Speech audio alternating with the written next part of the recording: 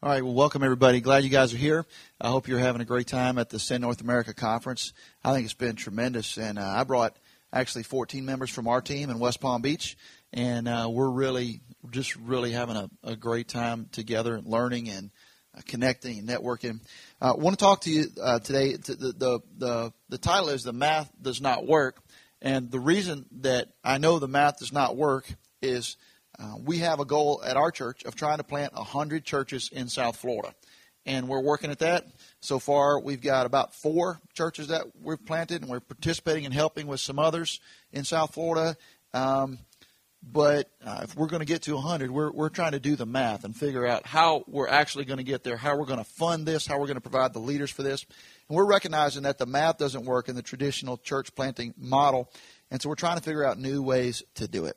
And as you guys know, church planting is all about reproduction. And if there's one thing God's let Kristen and me do, we've been able to reproduce. So that's our children. And my wife, Kristen, we've been married for 17 years.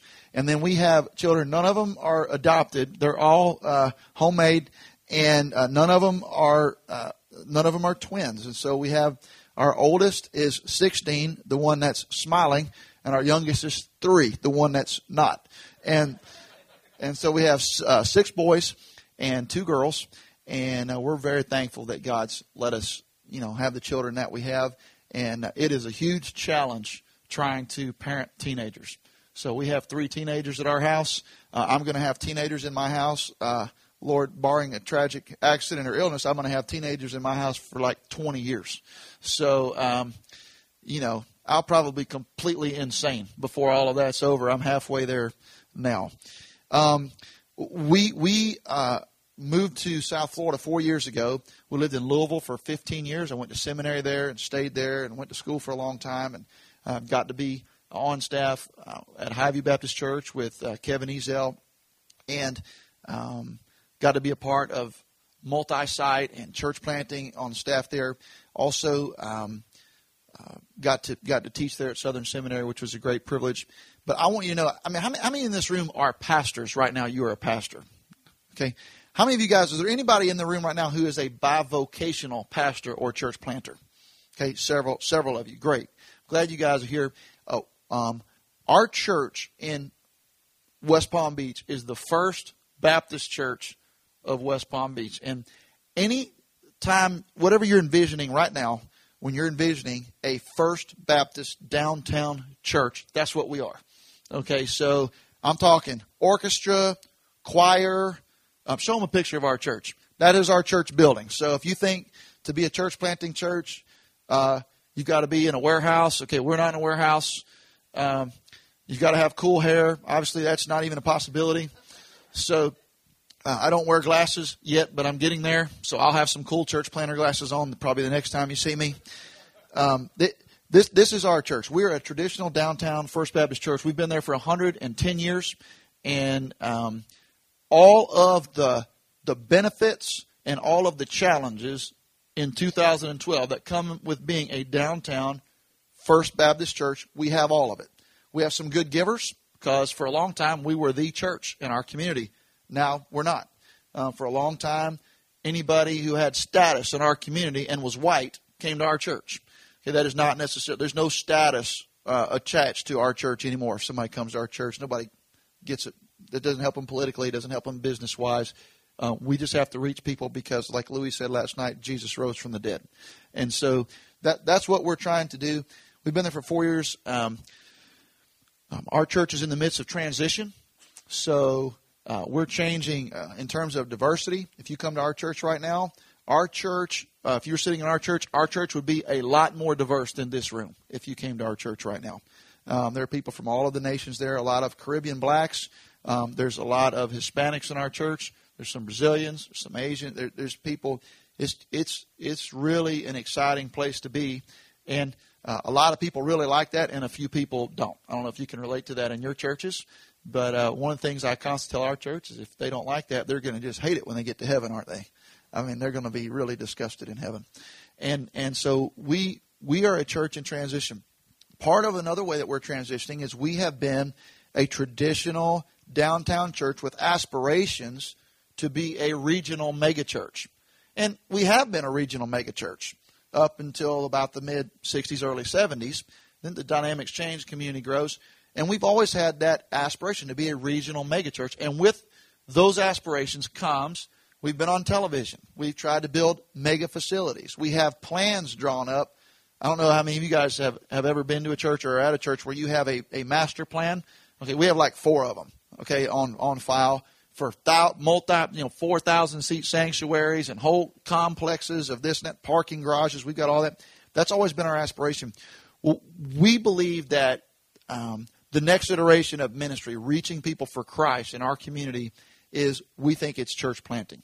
We think it is creating networks of neighborhood churches, churches where people live, churches that are able to minister to families, minister to people from all walks of life, churches that identify communities and groups of people who are unreached or underserved by churches and trying to reach them for Jesus Christ, tell them the gospel of Christ, baptize them, and fold them into the life of a local church. So that is what we've decided. Instead of, we've shelved all of the master plans. In fact, we are creating a new master plan right now, and the only thing that is really involved in the master plan is tearing down about 40% of our facilities and we're trying to think about how we can spend the money that we have in order to reach the community where they are. And so that's what we're trying to do. Now, as we've looked at our community, this is why the math does not work. Typical church planting strategy in terms of funding and resources and leadership goes like this. You want to plant a church, you find a church to sponsor you. If you're Southern Baptist, you connect with your association and the state convention and the North American Mission Board, and you get assessed by this, and this, and you call your grandma and your grandpa and your old church and your parents' church and your cousin's church, and you try to cobble together as much money as you can. And you probably want to try to raise, if you could, if you're really successful, maybe $100,000 or $200,000 a year. And most people who are funding you are going to fund you at some level for maybe 3 years, sometimes outside shot 5 years. At the end of 3 or 4 or 5 years, the mark of your success will have nothing to do with reaching people, preaching the gospel, baptizing, have nothing to do with it. The thing that will allow you to stay or not will be whether or not you have raised enough money to pay your church's expenses on its own, including supporting you and your family and maybe some other pastors at a middle-class lifestyle. And if you can't, then church probably goes under, or, a lot of times the church planter will declare themselves to heaven. Are we getting mood lighting like right now? I mean, I love you guys, but this is a little bit too romantic for me. Yeah, thank you. Everybody's lighting up their lighters, right? I know we had some Seattle church planters in here. All right, good. All right, so this is even better. That's how it was, just like getting darker and darker. And I was thinking, is it just me? That's exactly right. I need the church planter glasses. All right, so that's the way it typically goes. And what happens in about 4 or 5 years, when the church planter figures out that they have something going, they've attracted some people, they've reached some people for Christ, but not enough of them that can give enough money to support them at a middle-class lifestyle and pay the church expenses, they declare themselves then to have the apostolic gift. They like to start things. That's what God's gifted them to do. And they leave and hand the church off to an inferior pastor who then lets the church kind of doggy paddle along or die. And that is our church planting method. And then the church planter gets to declare, hey, I planted a church here and I planted a church there, but none of those churches really exist anymore in any kind of a healthy way because they had to leave because they couldn't afford to stay. Then they had to hand it to somebody who could afford to stay, but that person didn't have the time or the skills or the gifts to lead at the level that they were leading when they were full time.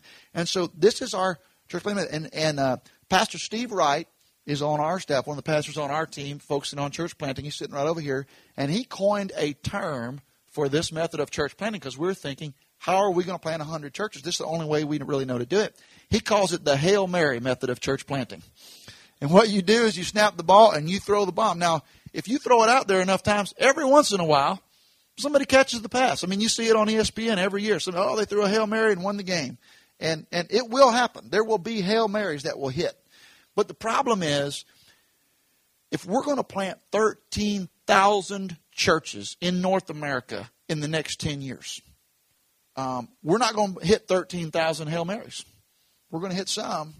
We're not going to hit 13,000 Hail Marys. And if we're raising $100,000 or $200,000 or $300,000 or $500,000 per church plant, trying to plant 13,000 churches, how much money is that?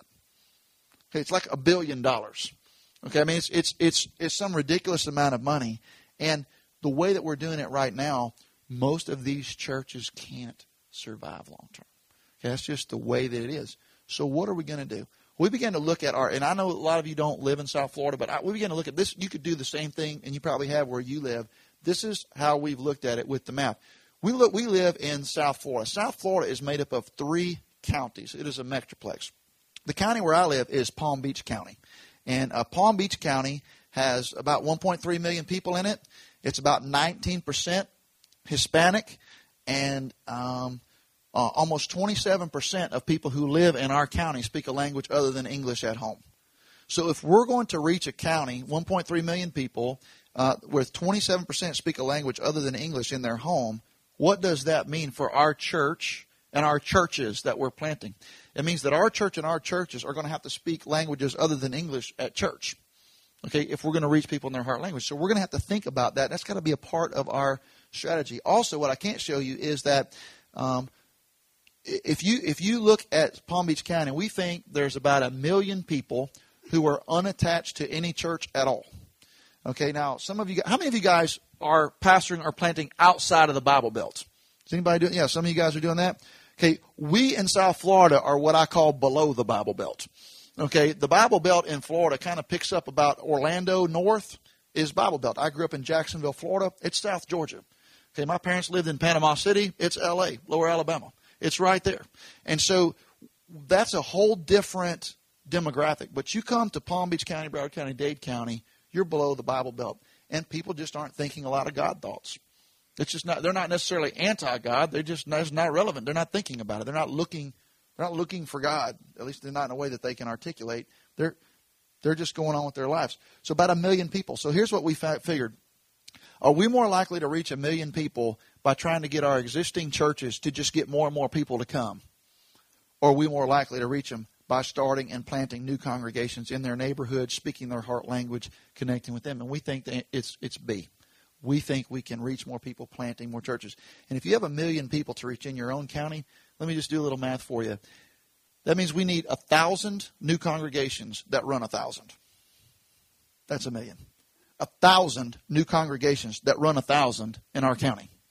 Okay, so we're going to have to come up with some kind of a model, some kind of a sustainable model that would let us find a way to plant 1,000 new congregations that can run 1,000. Now, we know that our church, it's going to be really hard for our church in our lifetime to plant 1,000 churches. I'd like to say we have a vision to do it. Well, we're going to plant 100 and then see if we can plant more after that. So we're working on 100. But we would like for some other churches to get engaged, and we could plant 1,000. Let's plant 1,000 churches that can run 1,000, and let's keep the ones going that we have. Let's revitalize the ones that we have, and if we can do that, we can make a dent in the lostness in our county. But the South Florida Metroplex, the Palm Beach County is just the northern edge of it. If you go down to Broward County, there's a few more people. In Broward County, Palm Beach County is where Palm Beach, Jupiter, Boca Raton, West Palm Beach, Palm Beach Gardens, all of that is in Palm Beach County. All right. If you go to Broward County, that's mostly Fort Lauderdale. So Fort Lauderdale is in Broward County. And Fort Lauderdale has a few more people, 1.75 million people. There's about 25% are Hispanic, and over 35% speak a language other than English in their homes. And the lostness there's probably 1.2 million people in Fort Lauderdale in Broward County. They're not attached to any church, not a Catholic church, not a Lutheran church, not some old dead liberal church. I mean, it has nothing to do with their lives. They're not going to church. And so if we're going to reach them, we're going to need more than 1,000 churches that run 1,000. And then let's go down to Dade County. Dade County is where Miami is. Okay, Dade County, there are 2.5 million people, 65% Hispanic, and over 70% speak a language other than English in their homes. By the way, if you have 70% and then 35% and then 27% speaking a language other than English in their homes, Most of these churches are not going to be planted by guys from Birmingham wearing skinny jeans and church planter glasses, are they? Okay, that's really not the way that we're going to get it done. So we're going to have to find some ways to do this that are different. And this is what's really interesting. If you look at, I wish I should get a picture of this on Google Earth. I want to just visual something. This is Lake Okeechobee. It's a big lake. On most globes that you have in your house, it's a little blue dot in the middle of Florida. It's a really big lake. Okay, all of this, where my hand is, this is all Everglades. It's a swamp. There's no people living out there. I mean, it's just a swamp. That's where the Gator Boys on the Animal Planet, that's where they are. It's just a swamp right here. All of this is an ocean. No people live there. It's an ocean. All of these 7 million people in our counties live on about a 15-mile wide strip of land between the ocean and the Everglades. So it is very densely populated. You might say, well, there's only like 7 million people in all three of those counties. Yeah, but they live really close together because they live on this strip of land. If you drive from Jupiter, north of where I live, all the way to the Keys, the only reason you know you went to a different city is there's a green sign saying you're now entering Boca Raton, you're now entering Davie, you're now entering Fort Lauderdale, you're now entering Miami-Dade. I mean, it's just one solid city from Jupiter all the way to the Keys. And it's on this 15, 18-mile wide strip of land. If we're going to reach these people, we're going to have to do it. We're going to have to be multicultural. We're going to have to be multi-campus. We're going to have to be multimedia. And we're going to have to think of a way to do it with the math different. So let's just think through the math. You ready? If we're going to plant a church, now let me just ask you. If you plant a church 3 years in, if you're I don't mean a Stephen Furtick taking off like a rocket, because you can't see those guys coming, okay? But if you're a reasonably effective, hardworking, taking your lunch bucket to work kind of a church planter, and you are reasonably successful 3 years in, how many people do you think you should have attending your church? And I'm not shooting pie in the sky, but seriously, some of you guys have planted churches. A lot of you have. What would be you think, man, if they get this many, that's doing pretty well. What number would that be? 150? Who else said something else? 100? Okay. I agree with that. If you have 150 people 3 years in, and you had none when you got there, and you start, that's pretty impressive. Especially if you go to a place like South Florida. Now, I don't think South Florida is as hard as Boston. I don't think South Florida is as hard as Vancouver. It is harder than Louisville or Birmingham or Raleigh. I mean, it's different. Okay, it's different, and everywhere is hard. But I'm saying it's a different kind of place. So if you plant down here and you've got 100, 150 people, you are really succeeding. Ready to do some math? Okay. How much money per person per week do you think you should be getting from 100 to 150 people 3 years in? If you're reaching a lot of new people, 100, 150 people, South Florida, how much money per person per week do you think you should get? I know this is crass, but this is church math. $10 a head? Who said? Somebody said they'll give more. How much will you give, sir? 15? Less? Okay, here's the deal. Let's just shoot for the moon. You're reaching an affluent, generous demographic, which if you do that, please call me and explain to me. We want to read your book. An affluent, generous demographic. Let's say you get $20 a head and you run 100 people. $20 a head per week. 20 times 52 is what? $104,000 a year. So you're a pretty effective church planter running 100. You've reached an affluent and generous demographic giving you $20 a head. And your budget at the end of 3 years, when your NAM funding runs out and they're not giving you insurance anymore, and all of your home church, they're wanting to move on to other projects, and your funding has run out. If you are an amazingly successful church planter, your church budget is now $104,000 a year. Now, if you're going to rent a school, which is probably the best place to do it because they got facilities, they got an auditorium, they got classrooms, they got hallways, they got parking. It's less expensive than renting anywhere else. Plus, they'll let you rent for a few hours a week, and you don't have to rent it the whole week. It's going to cost you in South Florida somewhere between $1,000 and $1,500 a week to rent the school. So if you're going to do that 52 times a year, how much is that? $1,000. It's $52,000. And in order to do it, you're going to have to at least hire a guitar guy. You're going to have a guitar man in order to have some kind of music, right?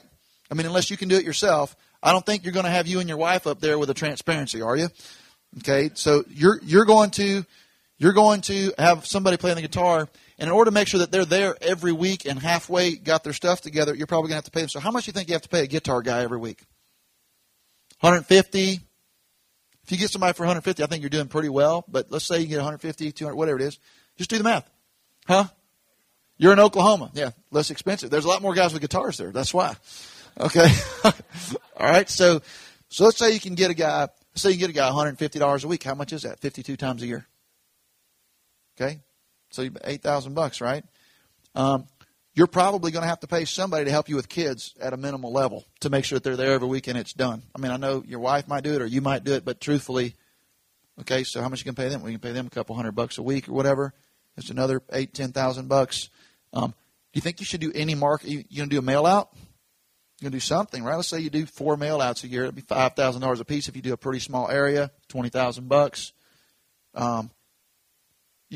We're missing a few things. What are some things we're missing so far? I think we're up to about, $80,000 already. What are we missing? What are some expenses we haven't accounted for yet?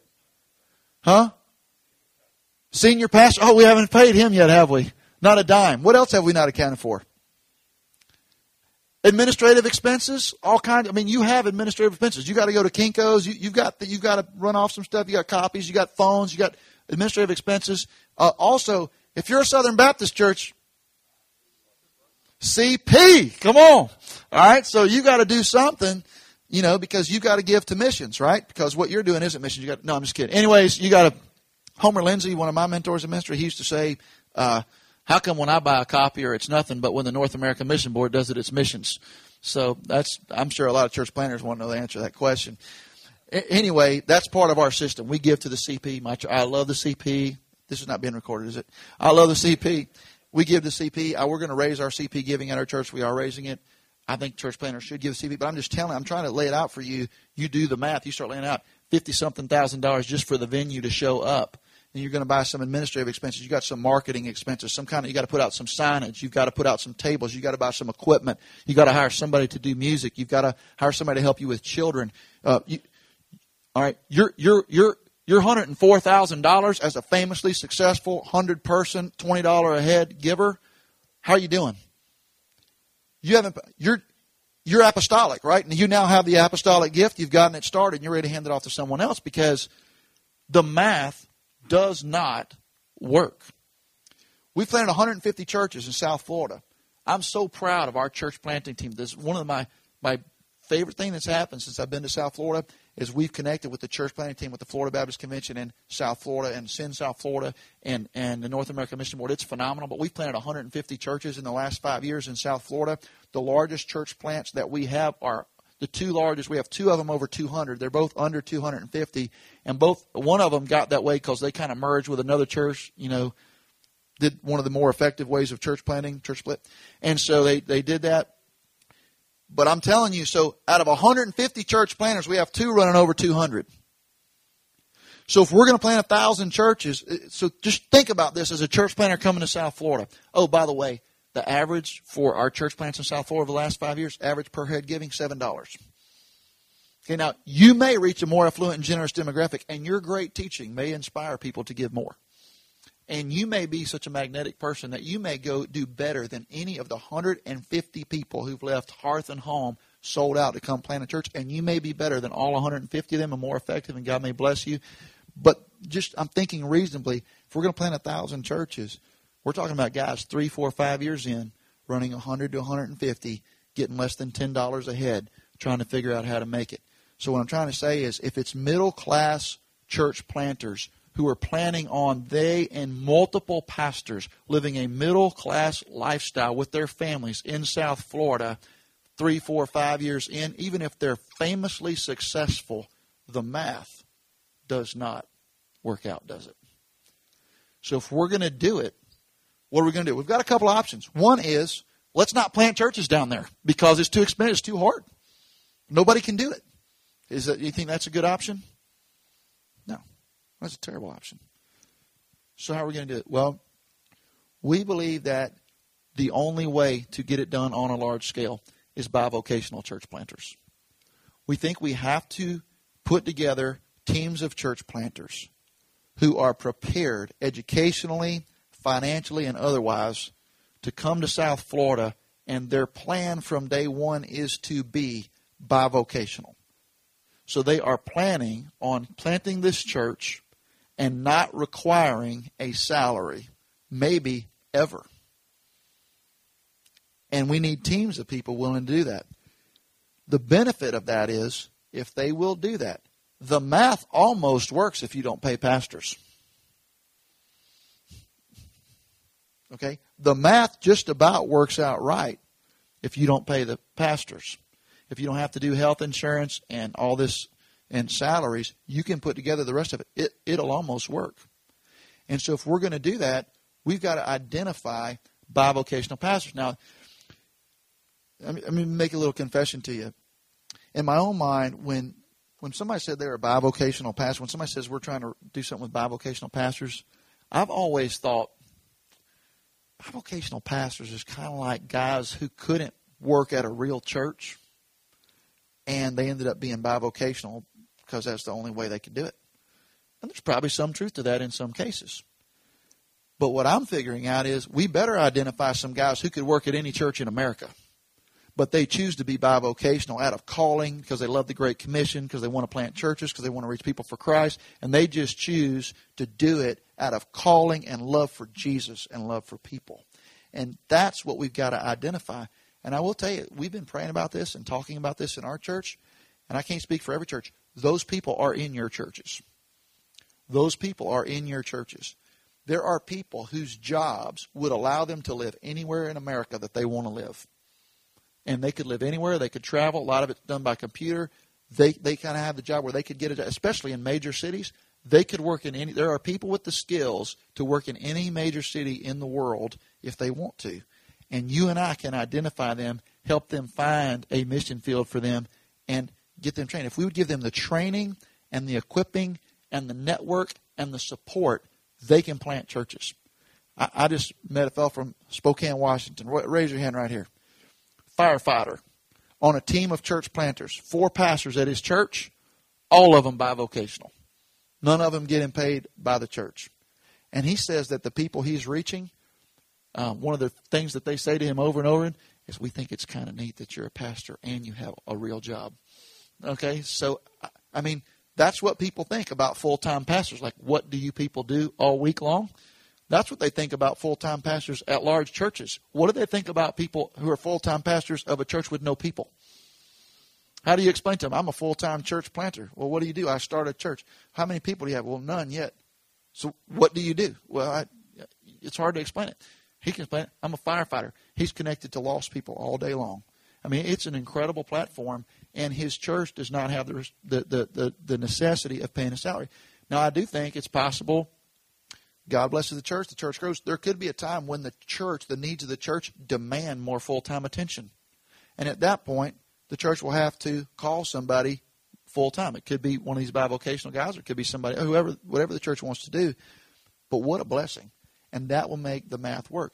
But in order to do it, we're going to have to give them the training and the support and the network and the sense of brotherhood in order to do it so they're not out there on an island. I'll just say this in our church. Let me just tell you about a guy named Josue Leon. Josue Leon has an MBA from Palm Beach Atlantic University. He grew up in Haiti. He moved to the United States. He married a Spanish girl. They have a little baby. And Josue comes, sits in my office. I want to plant a Haitian church for second-generation Haitians. He is a financial advisor for Northwestern Mutual. He's just getting started. He doesn't have a lot of money. But he said, I'm going to do it as a bivocational church planter. Will you help me? And so I prayed about it and said, yes, like we're on the spot, because we already know we're going to do it. And so we have gathered around him. He's got a core group of about 40 people that are meeting every Sunday morning, and they're going to launch this fall Family Church for Haitian Americans. We've got another guy who's bivocational. He works at Palm Beach Atlantic University. He grew up in Miami. He and his wife are second-generation Cubans, and he has planted La Iglesia Familiar, and it's family church in Spanish. And he has about 80 people attending. He just launched about 10 months ago. Has 80 people attending his church plant. He's bivocational. Sitting right here on the front row, Eric Kelly is right here. Wait, everybody, Eric. It's Eric Kelly. Eric Kelly is the vice president of a fund that funds charitable health care institutions. Eric's well respected in our community, highly educated. He's got a beautiful family, and Eric is helping us. He's already planted 2 churches in Palm Beach County, and he's helping us plant these churches. He's bivocational. Peyton Dowd sitting right here with his church planter glasses on. Excellent. Wave at everybody, Peyton.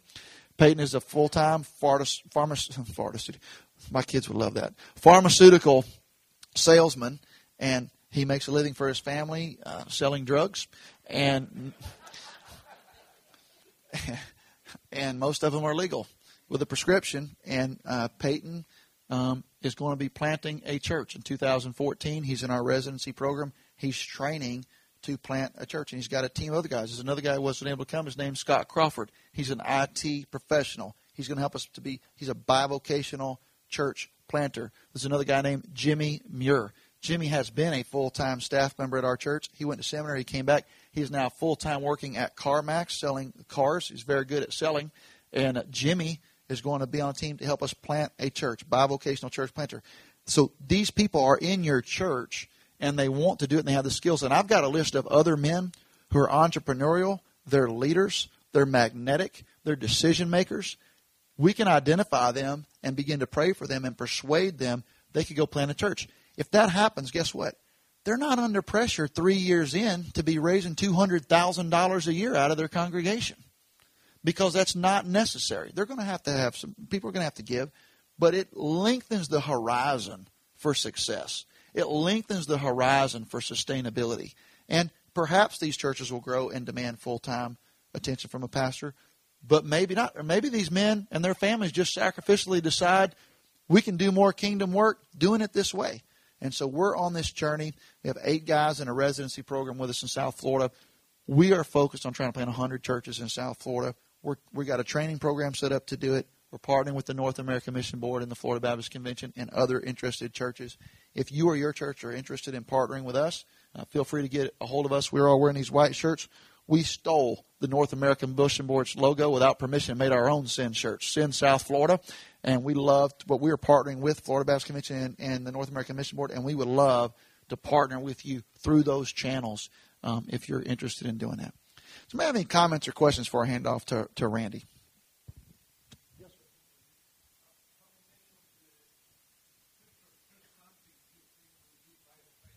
Okay, his question is, how many of our future church plants will be bivocational? I will tell you right now, our intent is 100%.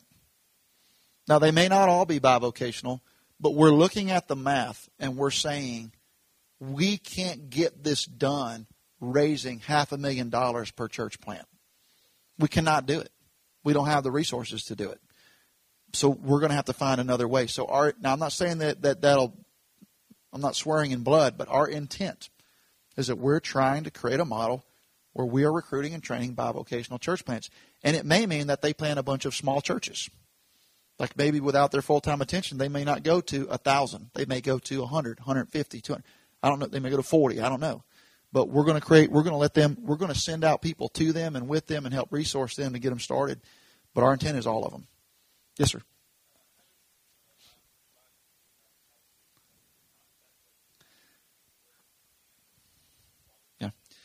Okay, his question is, how do you best budget your time if you're a bivocational pastor? And I would tell you, I would let you, I want you to go talk to one of these guys. If you're a bivocational pastor right now, would you raise your hand?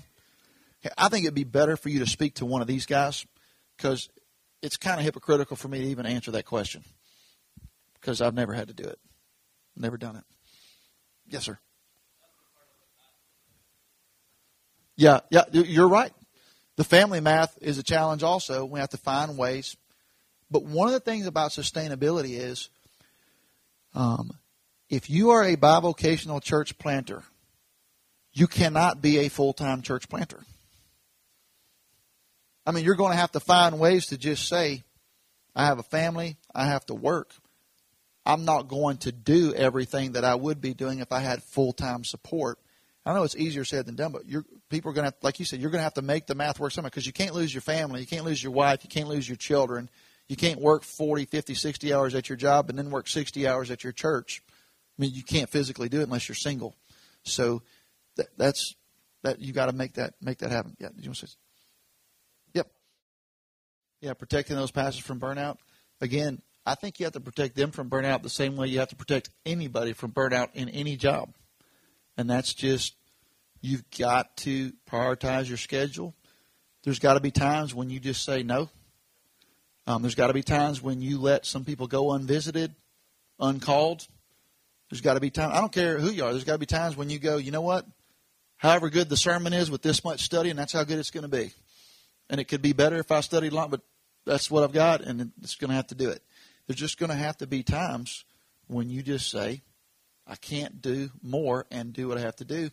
And that requires prioritizing and it requires some discipline. But I don't care how you do it. It's painful. I mean, Paul said, I'm missing meals. I'm having a hard time sleeping. And the marks I bear on my body are nothing compared to the burden on my heart that I share for these people that I'm trying to lead and reach. And I think we just have to carry that load. There's no simple silver bullet. There's no easy way to do this. And so I do think I'm not trying to minimize the challenges, but I am saying we have to think of some sustainable ways to plant these churches. And raising hundreds of thousands of dollars per church plant on the Hail Mary plan is not a great long-term approach. Yes, sir. Randy, you cut me off here? Last one. Okay.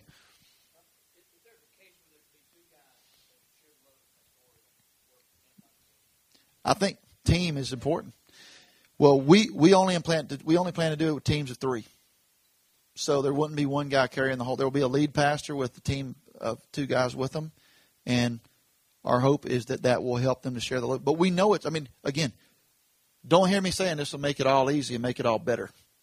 It's hard, but it's going to be hard however you do it. I mean, some of you guys have done the full-time church planting route. It's hard too. I mean, it is just hard. And we're not saying to make it easy, but we do think, again, the math does not work. I know this isn't going to work long-term on a large scale. I know that is not going to work. So we're going to have to create some other strategies, and we think bivocational is a way to do it. And frankly, throughout church history, this is how it's been done. I mean, the whole idea of a kind of a landed gentry of pastors is a relatively new phenomena outside of the Catholic Church. So, all right, Randy, thank you guys. Thank you very much.